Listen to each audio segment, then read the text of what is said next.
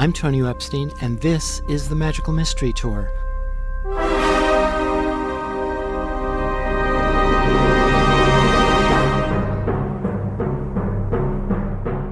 Join us as we dive into the heart of things, exploring new ideas and new ways of seeing and being in this wondrous, crazy world we share together.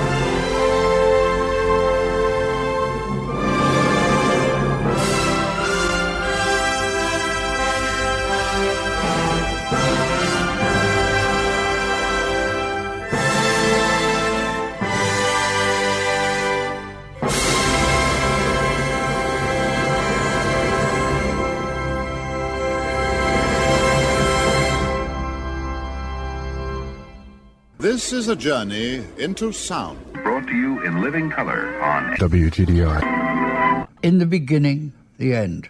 It's a story, but that's why I'm here, to tell you stories. So where to start?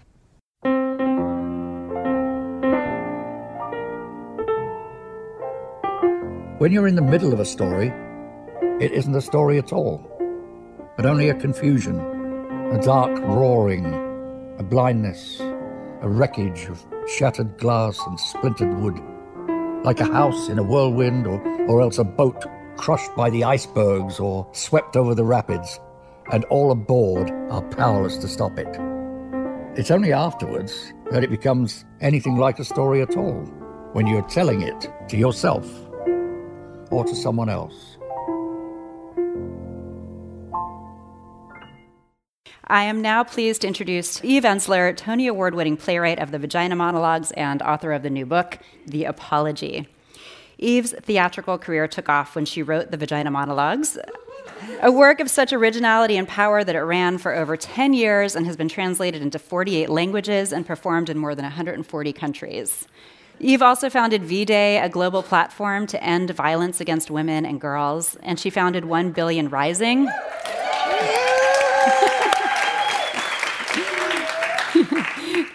The largest global mass action to end gender-based violence in over 200 countries. Eve's latest book, The Apology, is a powerful and personal, life-changing examination of abuse and atonement. Her book is a raw reckoning with a traumatic and unresolved past, which played an important role in Eve's artistic and political activist careers. It also shows other survivors of abuse how they may finally envision their own freedom from the past. Welcome, Eve. Thank you. Thank you. So let's start, Eve. Tell us a bit about why you wrote this book. Well, first of all, Thanks. Why did I write this book? I've been in so many cities in so many days. My mind is just like... well, I think there were a combination of factors why I wrote this book. One, I was sexually abused by my father from the time I was 5 until the time I was 10. And after that, he began to physically abuse me in kind of horrendous and scary ways, almost murdering me a couple of times. And I think all my childhood, I dreamed that my father would apologize to me. I sort of thought that moment will come. I actually wrote him apology letters because I was always wrong and always bad, and it was always expected of me. But I think there was also a part of me that thought if I wrote him enough apology letters, he'd get the idea and he'd write one back. And then he died. And so he's been dead for 31 years. But still, the yearning for the apology has always been there. So that's one piece of it. The second piece is that having been an organizer and an activist for 21 years, my whole life really, in the movement to end violence against all women and girls, I've watched women tell our stories, break the silence, call men out, bravely tell our hearts and souls and risk humiliation, risk attack. And in all that time, I have never heard a man apologize publicly, authentically, deeply for what he's done. And in all the recent iteration of the Me Too movement, I have never heard a man publicly, authentically, deeply apologize. So I started to think, why is that? And then I started to ask people, have you ever heard a man? It's sort of the way I started the vagina monologues, tell me about your vagina. I would say to, women, have you ever heard a man? And then nobody could answer one, instance of that. And then I started to think, in 16,000 years of patriarchy, have we ever heard a man in recorded history, that we could read a public apology? And no one could point to one. So I suddenly realized that this might be fundamental to why we're still where we are, and that maybe I could actually write my father's apology and say the words and create the words that I needed to hear in order to get free. And I embarked on this process, which was grueling, painful, revelatory, and ultimately profoundly liberating. So that's the kind of genesis of it. Thank you. So the book is written as your father writing to you. And we have readings from the Audible edition of The Apology, which are performed by Eduardo Ballerini, who channels you channeling your father. And we're going to play a couple of excerpts from the beginning of the book. How very strange to be writing you. Am I writing to you from the grave? Or the past? Or the future? Am I writing as you? Or as you would like me to be? Or as I really am beneath my own limited understanding? And does it matter? Am I writing in a language I never spoke or understood, which you have created inside both of our minds to bridge the gaps, the failures to connect? Maybe I am writing as I truly am, as you have freed me by your witness. Or I'm not writing this at all, but simply being used as a vehicle to fulfill your own needs and version of things. You always wrote me letters. I found that peculiar and strangely moving. We lived in the same house, but you were writing to me. Your little girl handwriting attempting straight lines, but wandering all over the page. It was as if you were trying to make contact with some aspect of me, a part you could not find in the heated moments of our conflict, as if you were trying through poetry to appeal to a secret self that I had once made available to you. Usually you wrote apology letters. So fitting that you would now want an apology letter from me. You were always apologizing, begging for forgiveness. I had reduced you to a daily degrading mantra of, I'm sorry. How did it feel to hear that? Well, the first time I heard a man read this, it was really weird and eerie. But it was also just like, I was interviewed by this lovely man, Ron Charles, at the Washington Post, and he asked me if this was going to become a theater piece, which I'm really happy to say that it is. And I said, I think women would pay a lot of money to come hear a man make an apology, and the truth of the matter is, like, every time I hear it, I feel more and more released, because there's something about the concretization. There's something about an apology that is the alchemy of that, which I'll talk about more later, that is so releasing of so much in our bodies because we never hear it. And as weird as it sounds and as eerie as it just feels like, oh, okay. What I knew to be true all along was true all along, and now we're having a dialogue and we're going on a journey where that's going to get told, Yeah. What were you looking for? I mean, is it even possible to put your finger on the characteristics that you were looking for in the delivery of the apology? If you mean from the man? Yeah. Well, I think writing this book was such a very strange experience, and I think I have to go back to that because, I was in the Congo, and for me, everything amazing happens in the Congo because it's one of the most mystical, spiritual places I've ever been, but it's a place that lives in the heart of ambiguity. It's been more colonized, there's been more racism, there's been more war, there's been more raping of people, of pillaging of resources, of stealing of land. And yet at the same time, it's the most beautiful country. The people are the most beautiful people. There's a life force and spirit there that is just like nothing I've ever experienced. And so whenever I'm there, I feel like I'm in the center of that incredible dynamic ambiguity and wisdom and churning. And I was at City of Joy in late summer, and I was listening to women tell their stories and the experiences they were going through. And that's when I realized this thing about apologies. And the minute I made this decision that I was going to write this letter, from my father to me. And I called my agent from Congo like at 12 o'clock at night, and she was like, you have to do this book. I know this is what you have to do. You know, she's the most amazing woman. I know you all know who Charlotte Chidi is. She's like been the greatest feminist, and she's supported some of the greatest writers from Audre Lorde to, and anyway, so I came back, and when I opened the portal, when I just invited my father to come in, it was as if I literally went into some trance state, and he went into me, and I went into him. And except for a few days, for 4 solid months, morning, noon, and night, I was in there. And I don't really know who wrote this book. I don't know if it was me or my father or me and my father or where we live or where we meet. Because what I really discovered, and I think all survivors know this, is that our perpetrators, when they rape us or beat us or hurt us or demean us or harass us, they enter us. They become embedded in us. And for my whole life, I was in dialogue with that father inside me. As a matter of fact, I've lived within his paradigm. I have been a perpetual victim to his abuser my whole life. That's framed my life. That paradigm has been the story of my life. And so it was not hard to access my father because he's always been there. And I think also for those of us who've been abused, particularly if it's a family member and it happens over and over, you know your abuser some ways better than yourself. You know their footsteps. You know the sound of their voice. It indicates whether they've had 1 or 2 drinks or if they're in a bad mood or a good mood. You learn to read every little aspect of them in order to learn how to pretend to protect yourself, right? And so I think once I began to find my father's voice, he took over in a way. It was like that thing where somebody's writing, you're moving your hand, you know? And I have to tell you, a lot of his vocabulary I don't know. I think his voice is much more formal and authorial, and it's not my voice, it's his voice.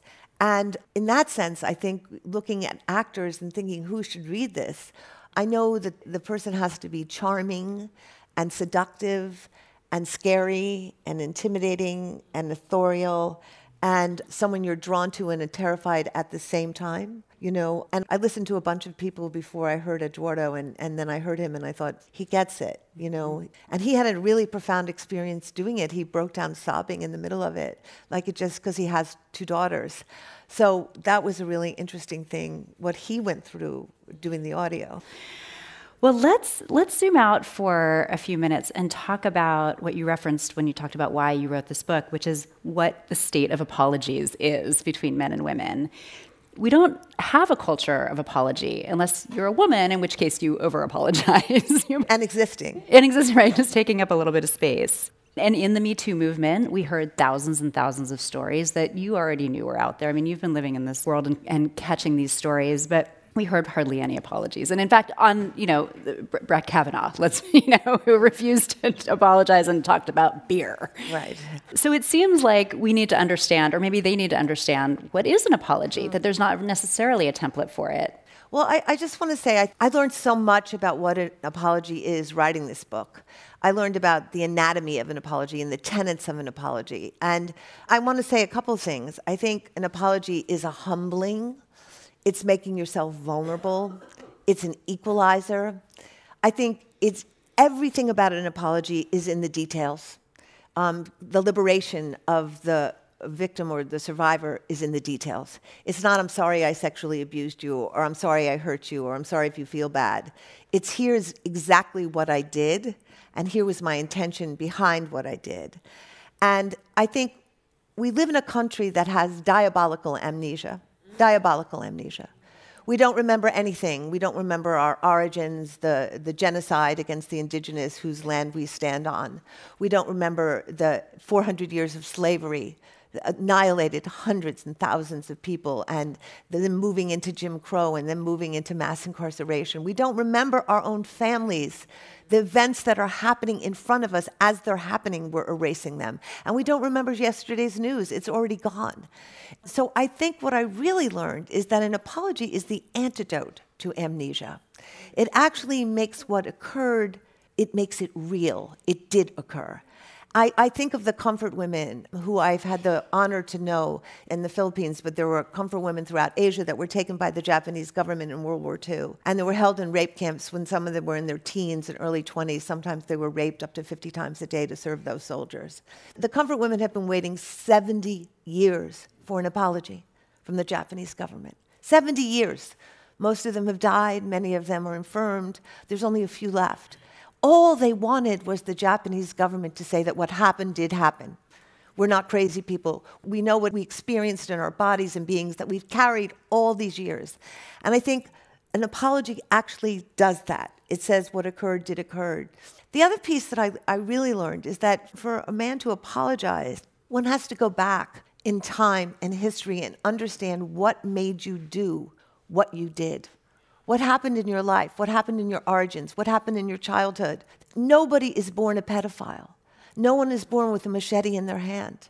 Something happens to boys that makes them turn and become different kinds of beings in this world. And I think one of the most profound aspects of writing this book, and the most difficult, and I just want to say about this book, it's an offering. It's not a prescription. It's not a have to. There are many survivors who don't want an apology, will never want it. There's no must. I knew for me, I was at a point where I had vestiges left. I had anger left that was poisoning me. I was still living within my father's story, and I wanted to be living in a different story, and I wanted to see if I could get into that story. But I think one of the things that I discovered in going back into my father's story is I began to unravel the why. And I think for all of us who've been abused, whether it's racial injustice, we are obsessed with the why. Why did my best friend drug me and date rape me? Why did the police shoot me because I'm a black person? Why did my father want to kill his oldest daughter? Why? And I think when you begin to go back, and I began to unravel, and my father began to tell me the story of his psychological, emotional evolution, or de-evolution in his case, I was like, oh, I see the story that led up to him becoming, and in that sense, it wasn't about me anymore. I saw it was about him. I saw it was on him. It was what had been done to him that led him to do those things, but it had nothing to do with me being a bad person or a slut or a jackass or a whore, or any of the terrible things he ever called me. And it really released me by understanding that why. And then I think the last piece, or the second last piece, is being accountable.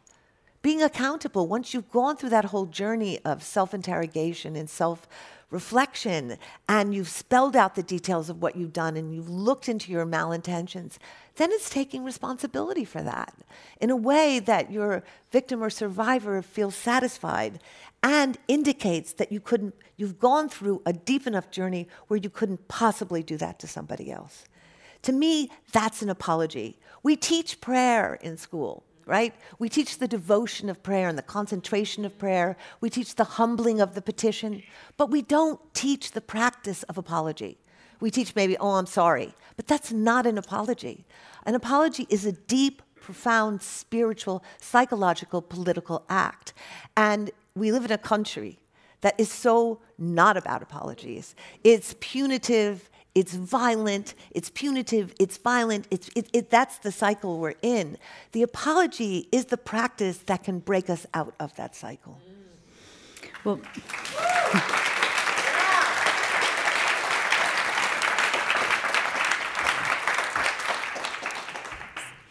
so you write in the book, in your father's words, that to be an apologist is to be a traitor to men. Well, you've said already that you opened a portal and he came through you. But I still had the question, do you think that he really felt that, or do you think that he was using that as an excuse? Well, I think when my father said that to me, and I really felt like he said it to me because I don't know how I would know that, he just basically said to me, to be an apologist is a traitor to men. Once one man apologizes and admits he knows that he's wrong, and he knew what he was doing was wrong, the whole story of patriarchy begins to crumble. And I really literally stopped in my tracks for the rest of that day. I was like, wow, this is a column. This is a major column of patriarchy, the apology. And I think what I really understood, I mean, there's a point in the book where my father he gets to move from limbo to hell. And in hell, he meets all the fathers. And he actually says to me at one point, I would rather spin in hell and be within the tribe of men, then apologize, because at least within the tribe of men, I know my identity, I know my value, I have privilege, I have power. But to give this up, who would I be? And I think one of the things that patriarchy is so genius at is offering no alternatives, right? It's constantly dividing people and separating people with no doorways out. So I think, and I've said this my whole life, that the tyranny of patriarchy has been much, much more devastating to men than it has to women. We have our hearts intact. We have our spirits intact. I think what's happened to men, and I really learned this in this book, is, and I can just say a little bit about my father's childhood. My father was born like 12 years after the last child in his family. He was the mistake that became the miracle. He was the golden boy, the divine right of kings. He was going to bring the family to the promised land. And my father was adored. But adoration is not love. And I really want to make this distinction. We adore boys. And what that means is we have projected ideal images of who they're supposed to be that we project onto them, that they have to live up to, having very often nothing to do with who they really are. And so every time a boy experiences his tenderness or his vulnerability or his heart or his sorrow or his wonder, and that's not in keeping with that adoration, he's got to push it underground. And he's got to push it underground. And he's got to push it underground. And in my father's case, he pushed it so much underground that it eventually metastasized into another persona called the shadow man, who he talks about in the book. And that shadow man actually surfaced at my birth. Because what happened was, I was the first daughter, and my father was overwhelmed with the tenderness he did not know how to experience. He had been robbed of his own tenderness. He didn't know how to be tender to himself. And he didn't know how to be tender in the world. And so when I was born, he didn't know to sit with tenderness. You know, I was saying last night, my granddaughter was in the audience. I look at my granddaughter sometime, and I'm filled with such overwhelming love for them. I don't know what to do. I sometimes just sit and cry. It's just so big, that love. And I know how to sit with that tenderness. I just weep. But if you've never had the experience of having tenderness, you want to get rid of it. You want to smash it. You want to exploit it. You want to rape it. You want to conquer it. You want to dominate it. You want to make it go away. And I think that's what happened in my father's early years with me. I think he began adoring me and being overwhelmed by that. And then it became very perverse and sexual and weird. And I think part of what we have to look at is, why are we separating our boys from their hearts? Why are we creating idealized images of them, of who they're supposed to be, when they're actually just brilliant who they are? They're tender and they're funny and they're wise and they're full of sparkle. And if they want to wear pink, let them wear pink. And if they want to dress with fairy wings, let them dress with fairy wings. But we have all these ideas of what they're supposed to be. And so what we do is we separate them and we separate them and we separate them from their hearts, from their selves, from their feelings. And then we ask ourselves, why is this 18-year-old boy lying on top of a girl, raping her when she's screaming, no, no, no? Well, he's not feeling anything. He's not feeling what she's feeling. Because he's not feeling. He's been robbed of his feelings. So I think that really opened up a huge piece of compassion in me towards my father. Not to justify his behavior. I think there's a big difference between justification and explanation. But he explained it. And if we don't get underneath why men are doing what they're doing, if we don't get underneath this story, if we keep going at it and at it, we are going to disappear as a human species. We are going to disappear. We will become extinct. So I think that's what that excavation taught me. So you and I had a chance to talk almost exactly a year before the Me Too movement exploded. And in this particular conversation, you said that we are at a tipping point for men to rise up and declare they're going to bring in a new idea of what manhood is and what it means to live in a world where women are safe and free.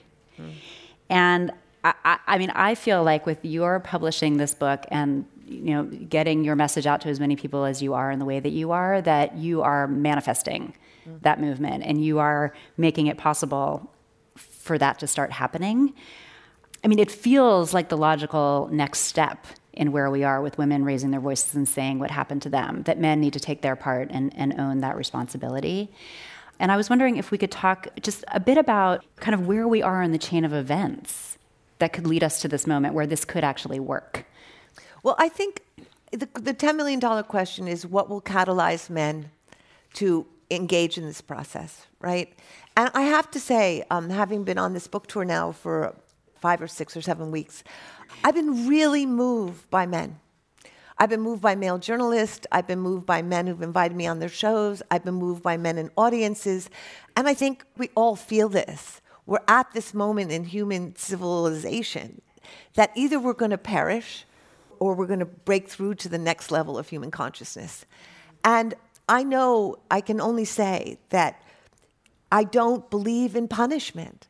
I was raised on punishment every day. I was punished every day of my life. It didn't educate me. It didn't transform me. It didn't make me a better person.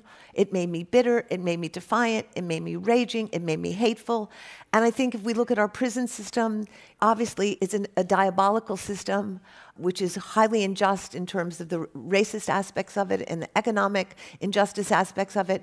But prisons don't make people better. They harden people, and they erase people, and they exile people. And I think what I guess I've always believed what Castro said, that we only need 10% of the people to have a revolution. We need 10% of the men to be brave now and to come forward and to begin the process of reckoning and begin the process of speaking into and doing the deep work, asking themselves why they've done, why they continue to do the things they do. Not expecting attack and to be thrown away, but we have to open a pathway so that this process can occur. Because otherwise, we're really going to just be at a stalemate. And I was really moved to see that the NYPD apologized for Stonewall. I thought that was really profound. And I thought it's in the air, like something's beginning to shift. I've been seeing these little doorways of apologies beginning to open. But I don't know about you, but that was a very profound thing to hear a police officer say, we were wrong. We did something that was unjust. And we are taking responsibility for that. And I think, we have a website now called theapologybook.net where wonderful people have been writing about what is an apology and why is it important. And Farah Tanis did this beautiful, beautiful guide for how to do apologies. But we've also been inviting people to write in apologies, either to their victims or write apologies as their perpetrators to themselves. And we got our first apology, I'm happy to say. And it was a man. And I have to say, it was a real apology of a boy who had molested a 15-year-old when he was 21 years old. And in his letter, he took complete responsibility for what he had done on every level.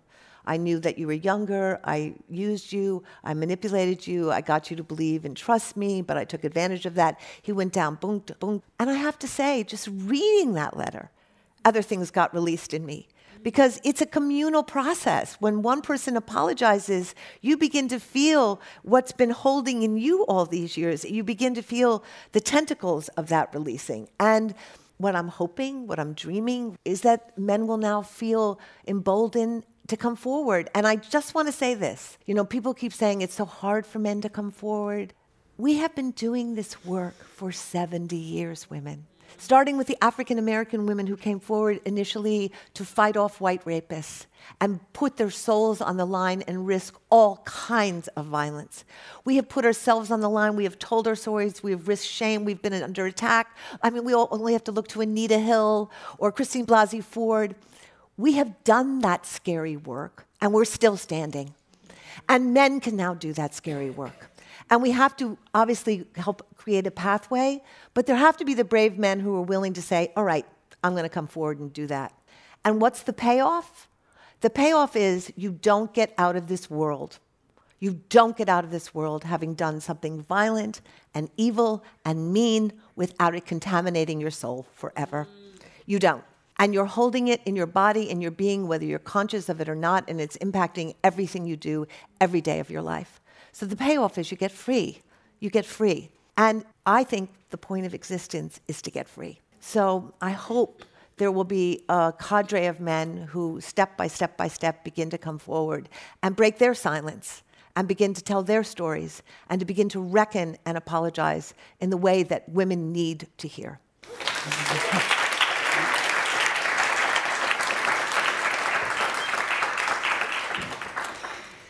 So not everyone's ready to forgive, right? So What would you say to women who they're not quite in the place where they even want the apology?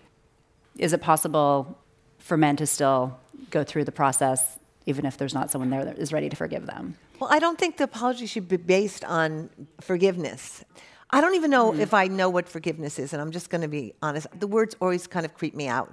And I'll just say why. I feel that it always has religious overtones, and it always feels mandated, like it's an obligation. And I don't know how to do that. I don't think the onus is ever on the victim to forgive. But what I do believe in is the alchemy of an apology. I think when someone sits and looks at you across the table, and you are clear that they have given you a detailed accounting of what they've done, where they've gone into their souls and they've investigated why they've done it, what led them to do it, where they've gone through every detail of unveiling their intentions and made amends, something actually happens in your body, in your mind, in your spirit.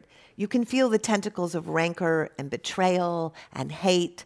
All of it just begins to go bing, bing, bing, bing, bing. If that's forgiveness, I'm all for forgiveness. You know, that if that's what forgiveness feels like. I don't think anyone has to forgive. I sometimes hear bad therapists telling survivors, forgive now and get over it. I just think that's deadly. It's deadly. That's not something that can happen, or that's not my experience of what can happen. What happens is you go through a process, and I think if you can't get an apology from your perpetrator, and in many cases women can't, I would highly recommend doing this exercise. Not alone. You should do it with a counselor or a therapist or a clergy or a friend. But I will tell you something. We hold these perpetrators inside of us.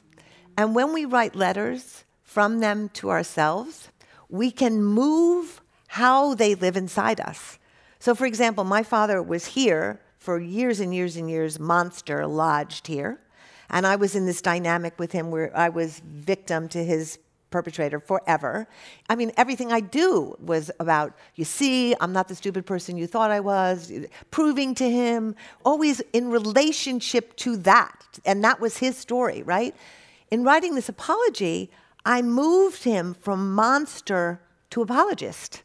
I moved him from terrifying entity to broken, tragic, wounded boy. And in doing that, he lost power over me. He lost agency over me.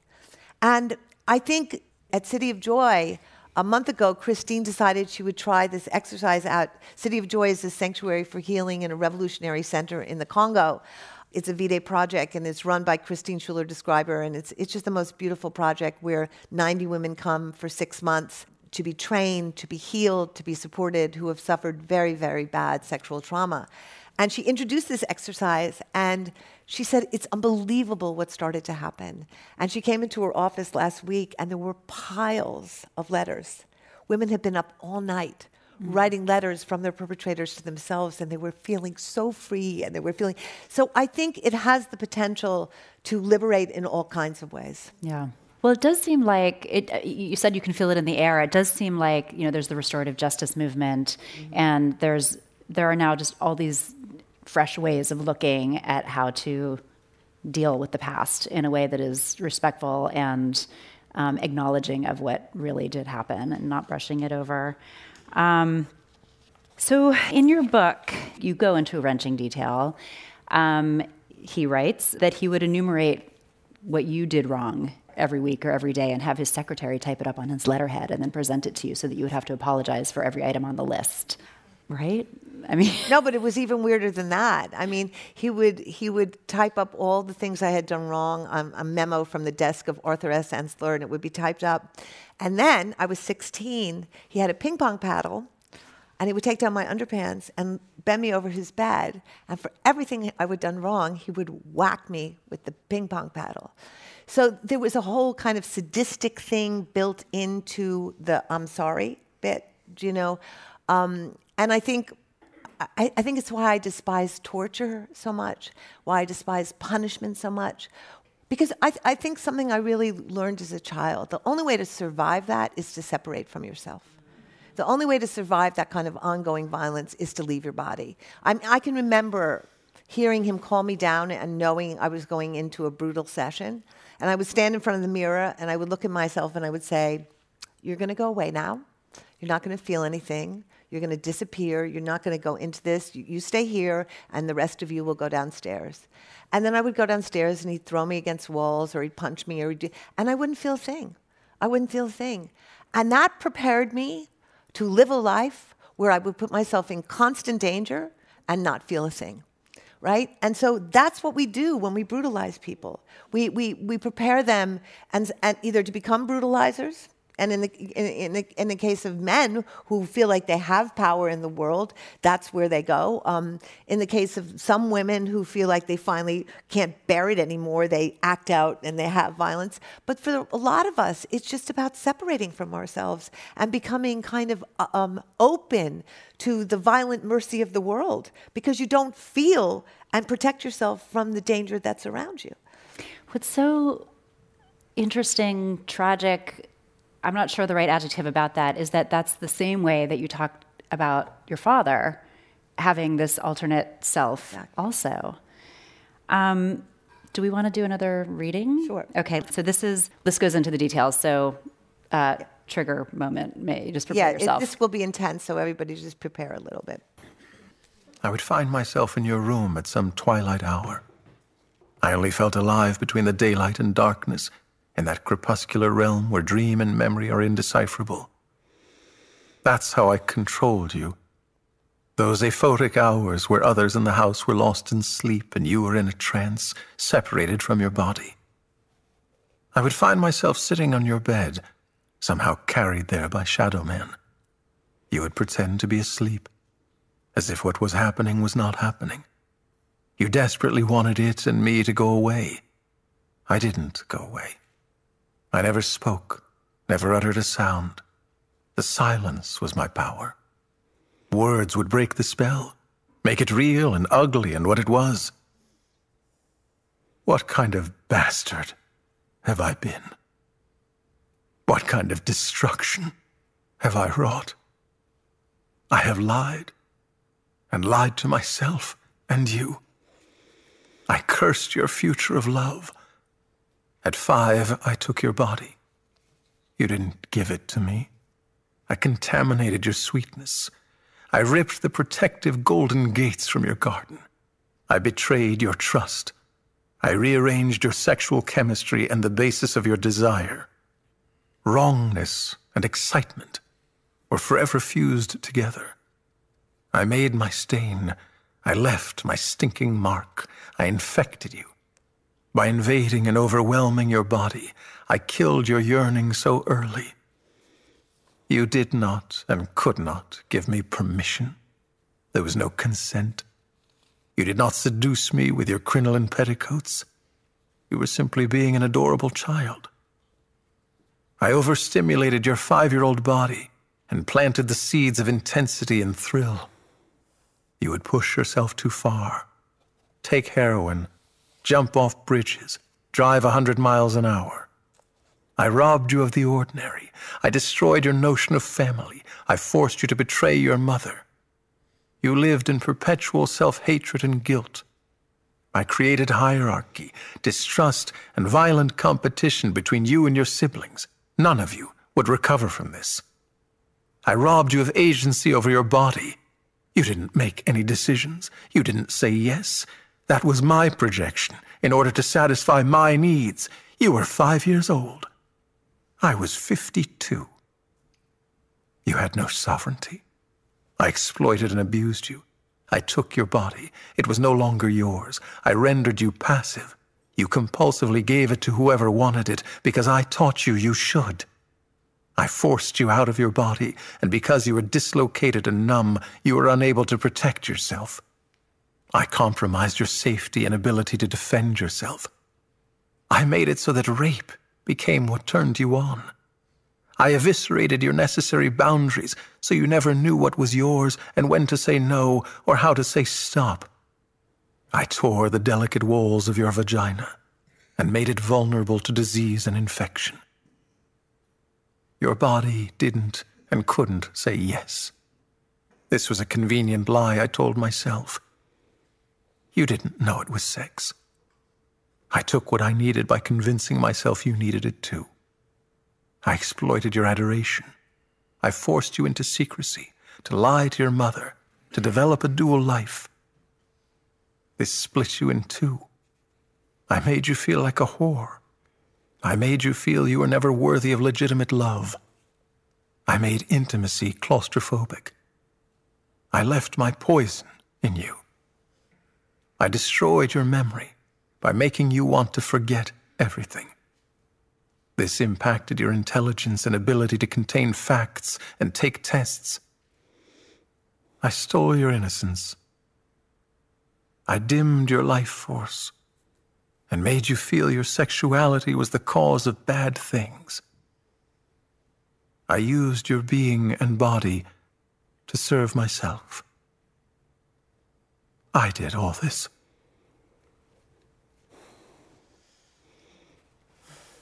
Thank you for letting us share that. There are a couple questions have come in asking about your mom and where she was when all this was happening. Do you want to talk about that? I think my mother and I went through a really long journey after I confronted her. But I think my mother was of a generation where they didn't believe they were equal to men. They believed that men had the power. My father was like a CEO, and my mother was at best his executive assistant, And I often felt like he had 4 children, and she was one of them. She was a woman who had been very poor, had grown up in the Midwest, and my father was her way out of that poverty. And I think by the time the abuse started, she had 3 children, and she had no economic security. She had no economic wherewithal. She had no job. She had no prospects. And when I confronted my mother, which was probably the hardest thing I've ever done in my life, to just sit and face my mother and say what my father had done to me, of course, she knew. It was very odd because at the end of it, she said, well, I know your father almost murdered you. I was there for all the times he did that when he beat you and everything. But I didn't know about the sexual stuff, as if the beatings were all fine. It was just a weird little moment. But later, she repented for that, but it was just like a weird. But my mother said to me, months after I confronted her, she called me up at 4 o'clock in the morning, and she was hysterical one night, and she said, I realize I sacrificed you. I sacrificed you. I could not bear the idea of being poor again. And I really let your father do what he wanted to you to keep my security. And as devastating as that was, I knew it was true. And so it was the beginning of my mother making amends to me because she told me the truth. And we went through a very long journey before she died. And I feel like every day, she once said to me something really startling, and it showed me the power of perpetrators over our lifetime, not just this lifetime, but many, many lifetimes. She said to me, what if I meet your father in the next life, and he's mad at me that I believed you? And to me, that was the most shuddering thing she ever said to me. Wow. Because he even had power in death over her. And I don't know why, I just remembered that. It just makes me so sad. Because I don't think we can underestimate ever what violence does to us. How deeply it goes in not just to the cellular makeup of our physical bodies, but into the spiritual DNA of not only this story, but our ancestral story. It just goes on and on into generation, because fear is so powerful. It's so powerful. And so I think with my mother, because she just kept going back at it, to try to go deeper into it, to explain and understand why she had done before she died. When she died, we were in a beautiful place, and I was able to really let her go. And she was able, I feel like she left this world in a really good place. Wow. Well, who was the first person that you ever told that this was happening? Was it your mom? No. No. No, by no means. No, it was the violence. The first time I ever talked about it, I was drunk with my 2 roommates, and everyone was laughing and talking about things. And I was You know, when you grow up in a violent situation, you have no context to understand that that's weird or abnormal. So you just think everybody's family does that. So I had these two fabulous roommates, and I was making a joke, and I went, and then my father said to my mother, "Chris, get the kitchen knife." And everyone paused and said, "What?" And I said, "Yeah, he told my mother to get the kitchen knife so he could stab me." And they were like, "That is not normal. That's not okay. That is not okay." You know, and it was the first time anyone reflected back to me, right, that I had grown up in a very seriously damaged situation. And I think it wasn't until later when I went into therapy that I began to, because for many, many, many years, I had no memory of the first 10 years of my life. Absolutely no memory. It was just blotto. Like I began at 10. And then as I began to melt, and my numbness began to melt over time, because I was highly anesthetized, I was a raging alcoholic and a drug addict, I just anesthetized. And so it took a process of numbing and coming out of numbing and melting till I began to feel and then began to remember, you know. So how did you break the cycle of abusing yourself, basically? I mean, through drugs and alcohol. How did you? With the help of really amazing people. I mean, somebody said the other night, like, what are the things that saved you, right? And I think there were two things that saved me. One was imagination and the ability to imagine another world where I was going and people who would be coming. And the other was just amazingly kind people who intervened on my behalf throughout my life. And I don't think we can underestimate how one person's kindness towards somebody can absolutely radicalize their life, particularly when you've come from total deprivation. Do you know? And I think I was in the 12-step programs for a long time, and when I came into the 12-step programs, there was like no women, and people were so kind to me. They were just so kind to me. And it was that, people could see me before I could see myself, and they held a vision of me that I could live into. And I think it's why I believe, I don't know, when I hit rock bottom as an alcoholic, and it was a really bad scene, and I almost died, and I got on my hands and knees in a parking lot in Puerto Rico, and I just said, I remember this like it was yesterday. I was 23 years old. I said, if you don't let me go crazy or die, I promise you, if you help me get better, I will go back for the others. I swear to God. And you know what? That was the best vow I ever made, because I think when you give people what you want the most, you heal the broken part inside you. It's always going out to help people that you heal yourself, because it's too hard in here, Yeah. So when did you feel like you kind of put yourself back together, that the two parts of you were reunited into finding yourself? I think it's like a gradual process, It didn't. I think bits of you come in. I remember when I was performing the vagina monologues, and I had been living way outside my vagina for many, many years, like looking down at it. I was performing it for months and months, and one night I just landed in my vagina. I was like, oh my God, I'm in my vagina. Like I literally went woof. And like, okay, so that I came back in there. And then like, and then I was in, and then like little pieces. Then one day you come back into your heart, and one day you come back, it's like, it's a process of return, right? It's a process of coming back in. And it doesn't happen overnight. But if you're steady at it and you keep working at it and if you want it, if you want to live in the body of the world, if you want to live in your body and in the body of the earth, if that's your desire, it will happen. I think the worst thing they tell rape survivors and survivors of violence is that you're broken forever. That's the second rape. And it's just not true. It's just not true. We can come back in. We can be more amazing because we've gone through all that. And we can be more strong and more vital and more energized after. And I think we have to get out of this idea that we're forever locked into that story, their story. We have to create our story now. Our story is not about victims and perpetrators. Our story is about this,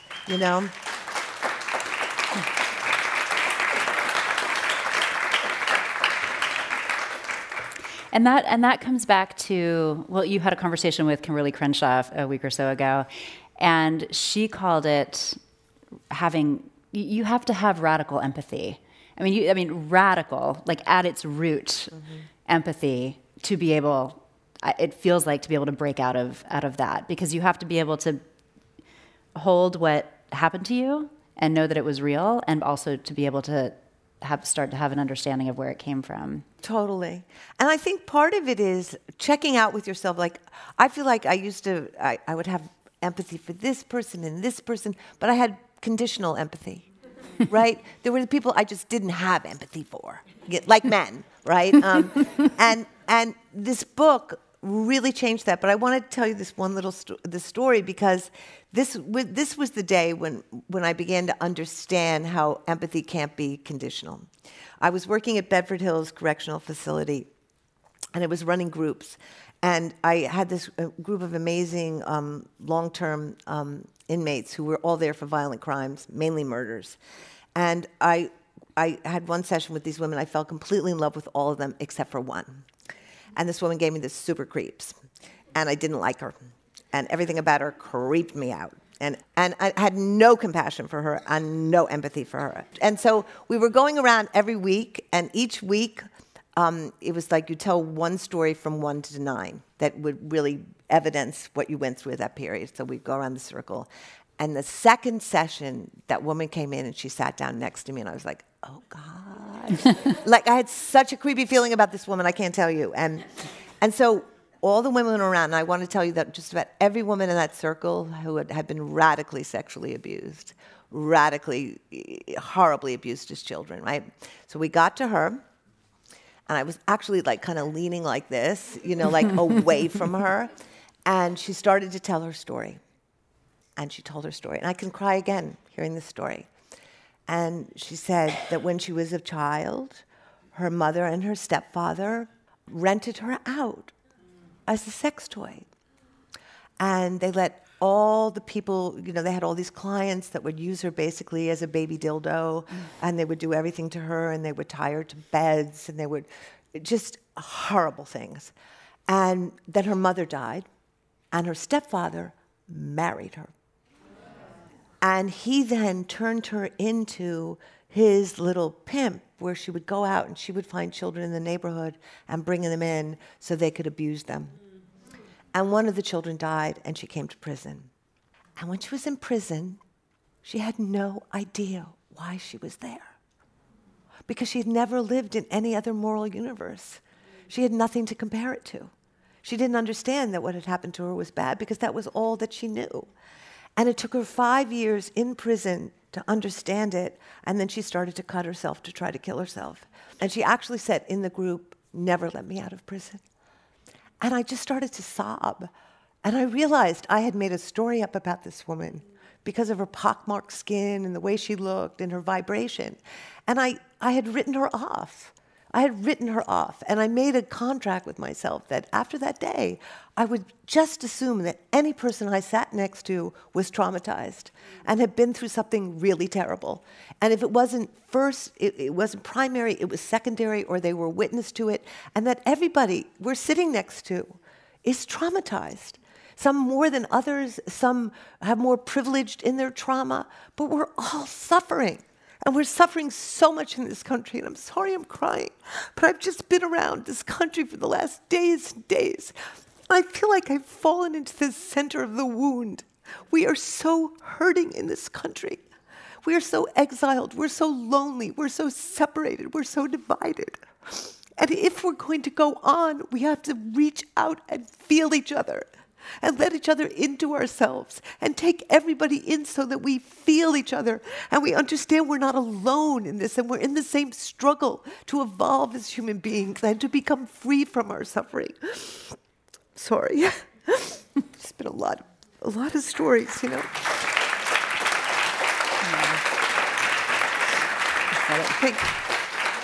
Thank you. Yeah, and I mean, based on this whole conversation, that applies to women and men and all genders, everything in between. Yep. Yeah. Well, let's talk about how others might use this approach. I mean, you've set up a website. You're going to do a play. You said that it's an offering, not a prescription. Maybe not everyone's going to want to do it. But you're starting to see results. And I mean, I feel like you're creating a model for how the world can be by doing this. Well, I think there's so many people doing such amazing work right now with restorative justice and really beginning to understand that prisons are not the answer. And that's the metaphor. Like, we have to get out of prisons, just even cages. The idea that we harden things rather than releasing things and moving through things. And what I hope is that, first of all, I hope that men will be inspired on their own to begin to come forward, to start to work with clergy, with counselors, to go through a process where they look at their behavior, where they look at what they've done, where they begin to write their apologies and write in and go through a process. And, Kimberly Crenshaw and I were talking, like, how does this apply to justice? Maybe there becomes a way where prosecutors say to victims, what do you want? Do you want your perpetrator in prison, or do you want an apology process?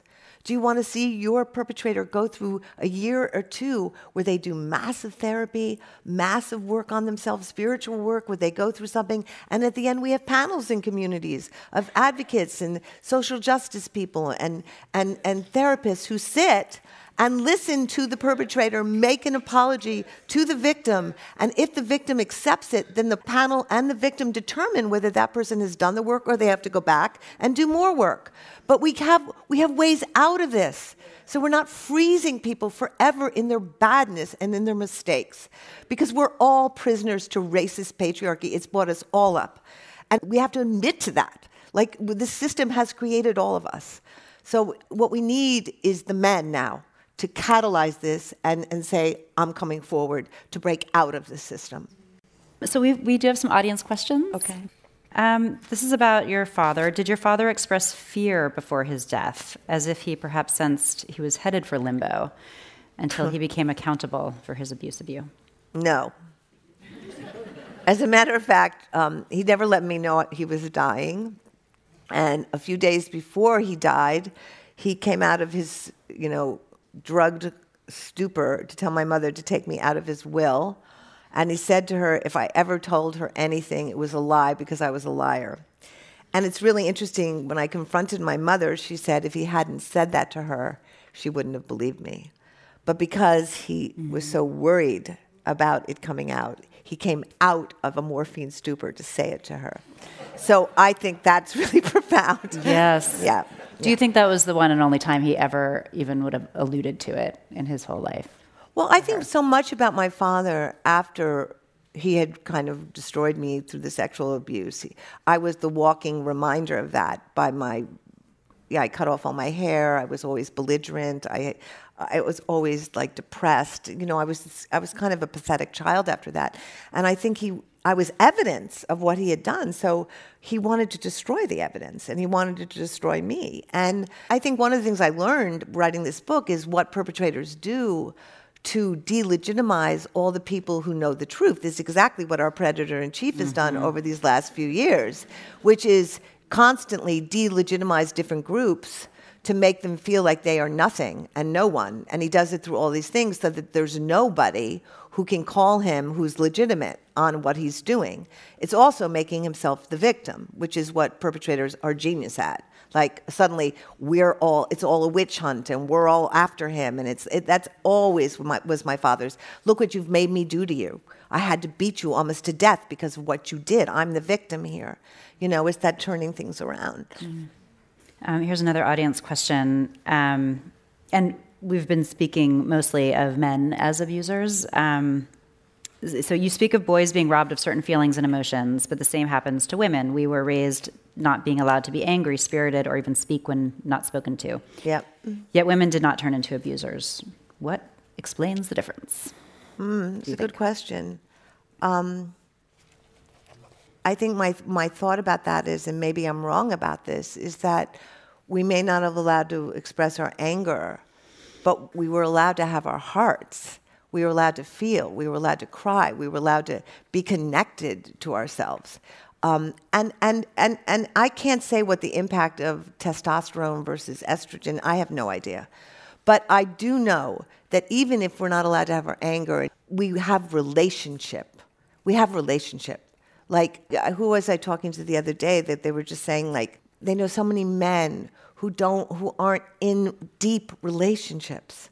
They are alone. And part of when we remove people from their hearts and remove people from their tenderness, we remove them from community. We remove them from those deep relationships. So I know what saved me is having women friends and girlfriends and people I could emote with constantly, because I was just an emotional creature my whole life. And I think when you're not allowed that, I was once in Kosovo, and I'll never forget this, and I had gone with friends after the war whose house had been destroyed, and I went to help them clean their house, and we were going around, and we were finding people in the communities who needed mattresses and help, and all the roads were full of landmines. It was really crazy, and we went into this backyard, and we found this mother and her daughter, and their house was all graffitied, and they were living in the backyard, and they were sleeping on the ground, and the mother was really concerned because her 2 sons had not returned for 2 years. And we came back the next day and we bought the mattresses. And 5 minutes before we had arrived, her son had come home. And I heard in the backyard this huge commotion. Everyone was crying and screaming. And it was just like this it was wild. And I walked into the yard, and for some reason he saw me, and because America had helped Kosovo, I don't know what it was, he was like, oh my God.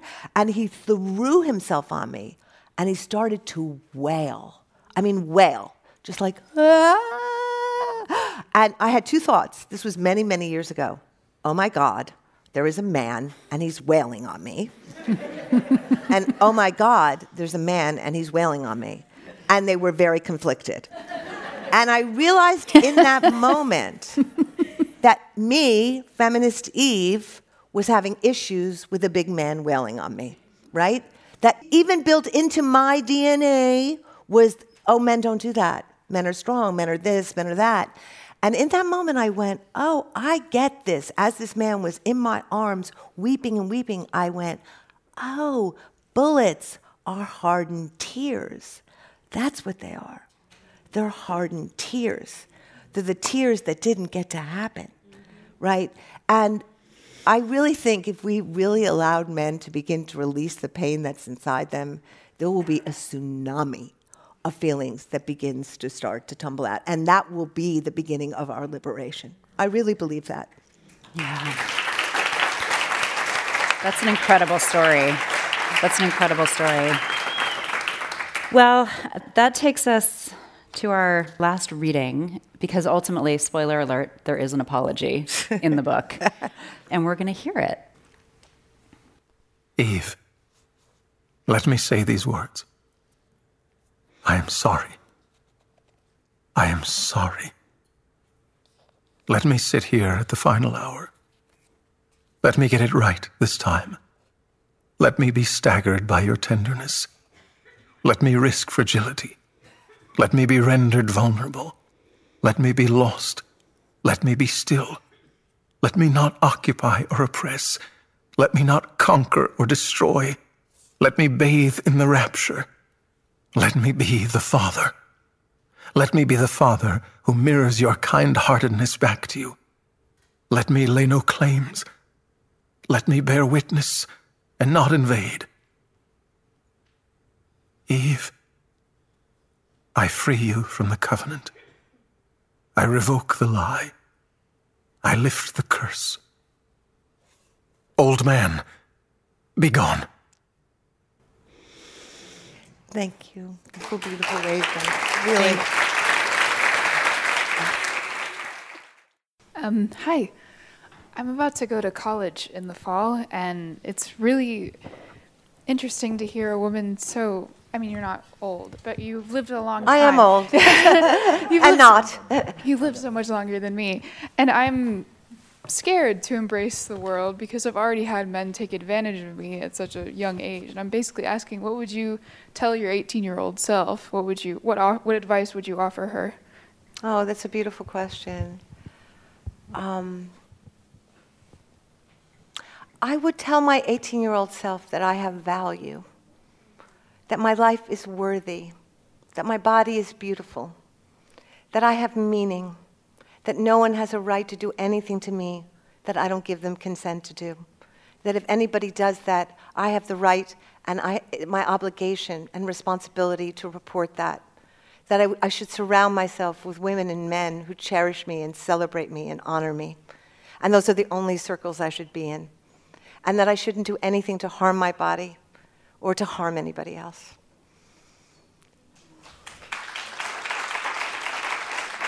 Thank you for asking that question. Find a sisterhood. Find women. Find women who can be your posse and protect you and lift you up.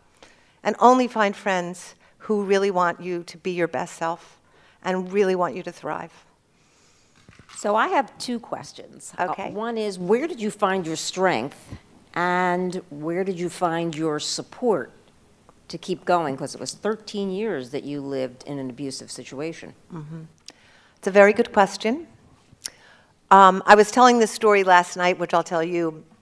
I think I found my strength through two things when I was a child. One, through writing and having a book where I could create this alternative persona. I found it through my imagination. And I'll tell you this little story because I love this story so much. When things would get really, really bad in my house, I would do one of two things. I would split off. I would go into the mirror, because you know when you live with an alcoholic parent, for those of you who have grown up with one, you always know what their moods are based on the tone of their voice, or you can tell how many drinks somebody has had based by their footsteps or their loudness or the tremble in their voice. And so when I knew my father was pumping it up, and I could hear him beginning to call me, I would go into the mirror and I would talk to myself, and I would literally say, "You are going to go away now. You're not going to be in your body. You're not going to feel whatever he does to you. He will not make you cry. You will not feel pain." Okay, that was not a good response, but it saved me. And for many years later, I had to begin to weave those two parts of myself back together. But the best part was that I had this imaginary friend named Mr. Alligator. And when it got really bad, I would go and I would pick up the phone. In those days, they were rotary dials. And I would dial the phone and I would say, "Mr. Alligator," and I would say it really loudly so that they would know I was calling him. "I'm ready. I'll be outside in 5 minutes. I need to go." And they made fun of it. They thought it was hysterically pathetic. But I would pack my little bag. I would literally put crayons and an orange in it. And I would go out, and there was a pathway right through our front lawn, and I would walk down the pathway, and I would sit down, and I would literally wait the entire day for Mr. Alligator to come. And he didn't come then, and each time I did it, he didn't come, but I knew he was coming. And I every single time would just go and I would wait for Mr. Alligator to come. And I never was disappointed because I just knew something had held him up, or he had other children to take care of, or someone had it worse off than me, or I had always reasons why he didn't come. So cut to 40 years later, I'm in Narok, Kenya. I'm doing a research for a play I wrote called The Good Body, and I'm hearing about all kinds of women who are both torturing their bodies and women who are loving their bodies, and I'm visiting all these people all over the planet. And I hear about a woman named Agnes Pareo, who is working in Narok to stop the process and the practice of female genital mutilation on little girls. And for those of you who don't know what it is, little girls have their vaginas mutilated when they're coming of age, at the point where they're supposed to go to school, so that they will be not sexually active, they will no longer have sexual desires, and their clitoris is removed, and sometimes they're sewn together with thorns. And it's a horrible practice, and often on the wedding night, the husband punctures the thorns, so they're ripped apart. They often die in childbirth. They have terrible infections. And this practice has happened to 130 million girls. And Agnes was in Iraq working on this practice, and she literally was walking through the Maasai Rift Valley, because she was a Maasai, teaching young Maasai families and older Maasai families what the practice was. And as she walked, she had a box, which was an anatomical structure of a vagina. And she would walk into communities and she would show people what a healthy vagina was and what a mutilated one. And as she walked through the Rift Valley, because the Maasai are nomads and they build their huts out of cow dung, and once the cow dung dissolves, they go on and they build new huts, she had saved 1,500 girls from being cut. And when I met her, I fell in love with her. And I was like, "Agnes, what can we do for you?" And she said, "Well, Eve, if you got me money, I could get a Jeep and I could get around a lot faster." So the first year, we bought Agnes a Jeep, and in that year, she saved 3 times as many girls. And I said, okay, Agnes, what else can we do for you? And she said, well, if you gave me money, we could build a house, and we could have girls run away, and we could keep them here, and then we could reconcile them later on with their families. So V-Day bought her a house and gave her the money, and she built a house. And for many, many years, Agnes has saved thousands of girls. And I have to tell you, when she started, 80% of people in Kenya were mutilated, and it's now 20%. And she is now the head of the Female Genital Mutilation Anti-Female MCM Commission of Kenya. When she began, she was exiled, and she was completely, thwarted. But I'll tell you what was amazing about this. The day that the V-Day Safe House opened in Kenya, I arrived, and I heard all this amazing singing and dancing. And I got out of the car, and everything was red costumes, red flying things, red. And all the girls were dressed in red, and they were dancing and singing, and they were just greeting me. And I looked down, and it was the exact same path of my childhood. And I realized that Mr. Alligator had come. And that is the power of the imagination. That is the power of conjuring. If we see things and we hold them in our third art, in our imagination, we can manifest them. And I think imagination is absolutely what saved my life. And I think there were loving people, a few loving people who intervened and were kind to me and showed me that people could be different. My question is 2 parts. The first is, what are your thoughts on forgiveness? And the second is, after receiving the apology, do you forgive your dad? Do I what? Forgive my dad? I'm really mixed on the word forgiveness. And I'll tell you why. I think it's been used often as a tool against us. We're told a lot, why don't you just forgive him already? Get over it. What are you making such a fuss about? Move on, right? It's kind of used as a mandate, like you are mandated to forgive. And that never worked for me because it doesn't feel organic. I do believe in the alchemy of the apology. And what I mean by that is that when you receive a thorough, authentic apology, you know it. And something happens in your body, in your being, in your mind, in your soul. There is a release that occurs in that moment. You don't feel angry anymore. You don't feel vindictive anymore. You don't feel anything, but it's over. And that is as close as I understand to forgiveness. But I don't think we can get to forgiveness. I think we skip over the hard part, which is the apology part, which is the reckoning part, which is the accountability part. And I think that kind of forgiveness feels hollow to me, and it doesn't feel real to me, and it feels like it's forced. And about my father, all I can describe to you is it's over. He's gone. It's done. I lived in that paradigm of me being a victim to his perpetrator for 60 years. And I have to tell you, I'm not in that paradigm anymore. And I don't know where I am. I walk around every day going, okay, those were the borders of the frame of my life. Like I knew who I was. I've been working to end violence against women every day of my life for 12 hours a day. I've written about it. And now I have other interests. And not that I don't care, and not that I'm not committed to that for the rest of my life, but suddenly I feel like the world's gone, whew, it's opened up. And I want to write about things I've never wanted to write about. And I want to think about things. And I love nature, and I want to bow down to nature, and I want to hug trees every minute. Like something has been born in me. And in that sense, you can call that forgiveness, you can call that release, you can call that story over. Man in the audio talked about covenant. What's the nature of this covenant? My father says during the book that when he incested me, we made a covenant. Of course, he made the covenant. I was 5 years old. I wasn't really up for the covenant. But that we had this bond. We had this agreement that I was his and he was mine. And that covenant actually swallowed my life to some degree because I felt so possessed by it, and occupied by it. So at the end of the book, he says, I free you from the covenant. I free you from this curse, essentially, that I put upon you.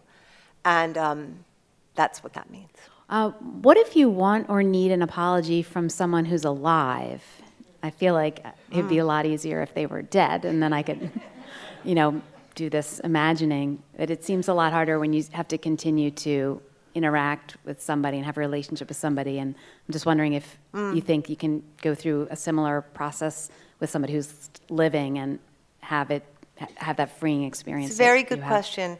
A journalist in London wrote that she thinks every victim should send this to their perpetrator anonymously, and I thought that was a brilliant idea, and I would strongly suggest it just to get the wheels moving.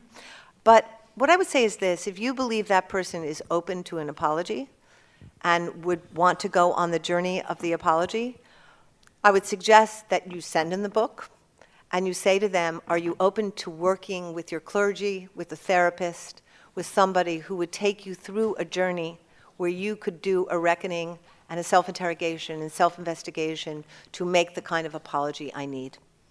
And if you are, I would be willing to receive that. And see if they're willing. And all you can do is ask. I would do it with a partner who's with you and supporting you in doing it, so you protect yourself and you always have an ally in that process. It's very funny. When I was in 5th grade, I got stripped by 3 boys in my class in front of the whole school. And it was a really horrible experience, and my father blamed it on me. And I was really obsessed with this for a long time. It was a profoundly humiliating experience. And when I wrote the vagina monologues, because the monologues are based on interviews, but they're all fictional literary pieces, and I created this character called Andy Lefkoff, who was a combination of the 2 names of the boys who had stripped me. And about 5 years after the play was playing off-Broadway, I got a letter from one of them. And he said, I think you were talking about me. And I did a terrible thing to you. And I've been haunted by it my whole life. And I want to apologize. And he went into a deep apology. And it was so profound. And I let it go. And the other night, I was doing a reading, and his wife came up to me. And she said, I know what my husband did to you. And he really wanted to come tonight, but he's still ashamed to see you. And I said, tell him he doesn't have to be ashamed anymore. He apologized. It's done. And I could tell her whole face just relaxed because she was carrying that. She, as a woman, was carrying that burden. Do you know? So I think when we offer people the ability to do authentic apologies, we relieve them, we relieve their families, relieve all the people around them who are carrying the burdens of their bad deeds. I don't think any of us get out of this world without the shame, blame, guilt of terrible things we've done. And the catalyst for making the apology is to free yourself from the poisons and the contaminants that are destroying your life. Did you expect or receive an apology from your mother? I did. My mother died 9 years ago during my chemotherapy. It was a very, very bizarre experience. I was really sick and she died. But before she died, I went and I had a very profoundly difficult meeting with her years before that, where I told her everything my father had done to me. And it was probably one of the hardest things I've ever done in my life. And she, at first, of course, she acknowledged all the beatings because she was there and in some ways supported them. She was kind of a bit of an enabler of them. And at first she tried to deny the sexual violence, and then later called me up that same night at 4 a.m, and she said all the signs were there. You had infections, you had nightmares every night, your personality completely changed, you were suicidal. Of course this happened. And she told me something very bizarre, that before my father died, a few days before he died, he told her to take me out of any will he had and not to leave me any money. And he said, and furthermore, if she ever tells you anything about me, it's a lie. And my mother said, had he not said that, she wouldn't have believed me.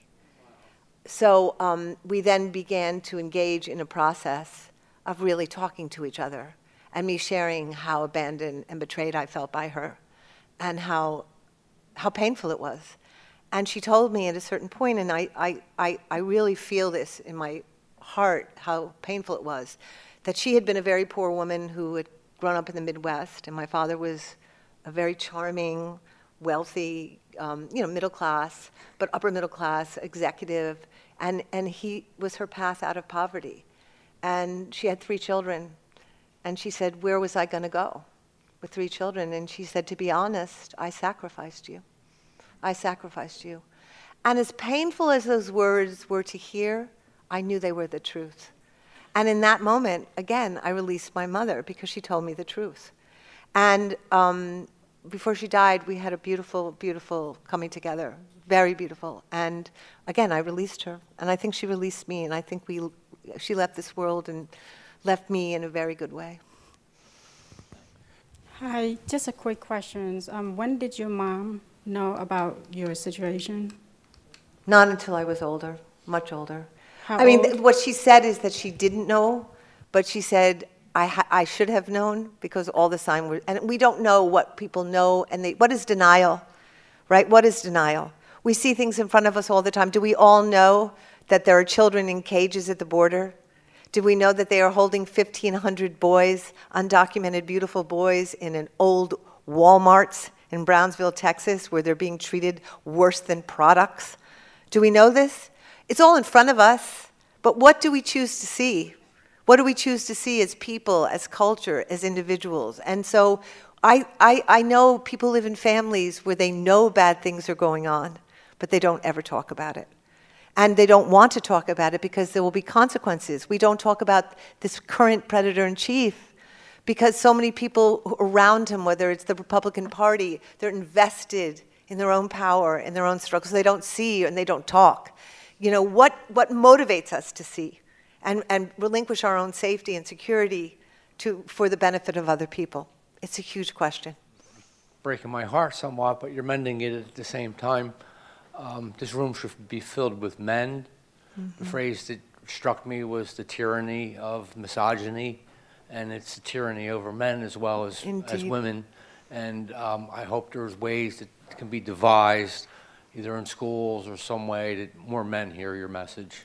Well, one way would be for you as a man to get your man friends to do a book group with the book and to come together and talk about what the issues in the book provoke. Because I think men talking about this together would be a very profound thing. And we're going to do a play of it. It's going to be a theatrical event. But I really do believe that in our smaller communities, we need to be talking, men need to be talking to each other about these issues and what's coming up. Because my experience now, only in the last few weeks with this book, is that men are desperate to talk. And they want to be figuring out a way to get out of this. And I'm going to believe the best about men until I can't, do you know?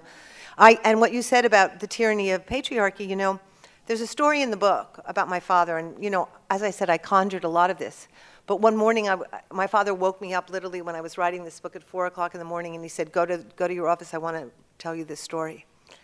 And literally, that's how this book happened. He would literally wake me up, he would push me, he would just like, all right, I want to tell you this. And I went to the office, and he told me this story, that when he was a little boy, he found this baby bird on the ground, and he picked up the baby bird, and he held the baby bird in his hands, and he said he felt like he had the whole universe in his hands.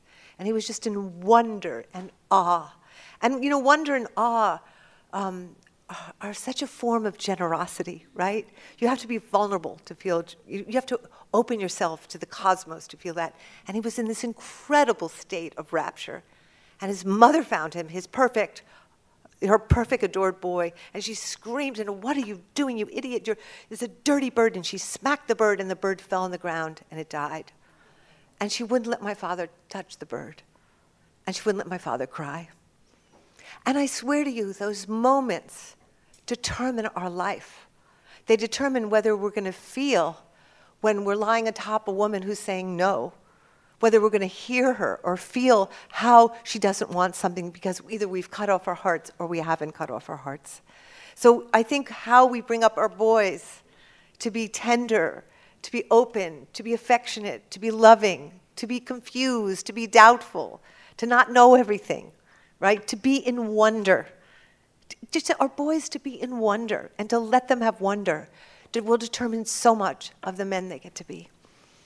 Thank you for bringing that up and saying that.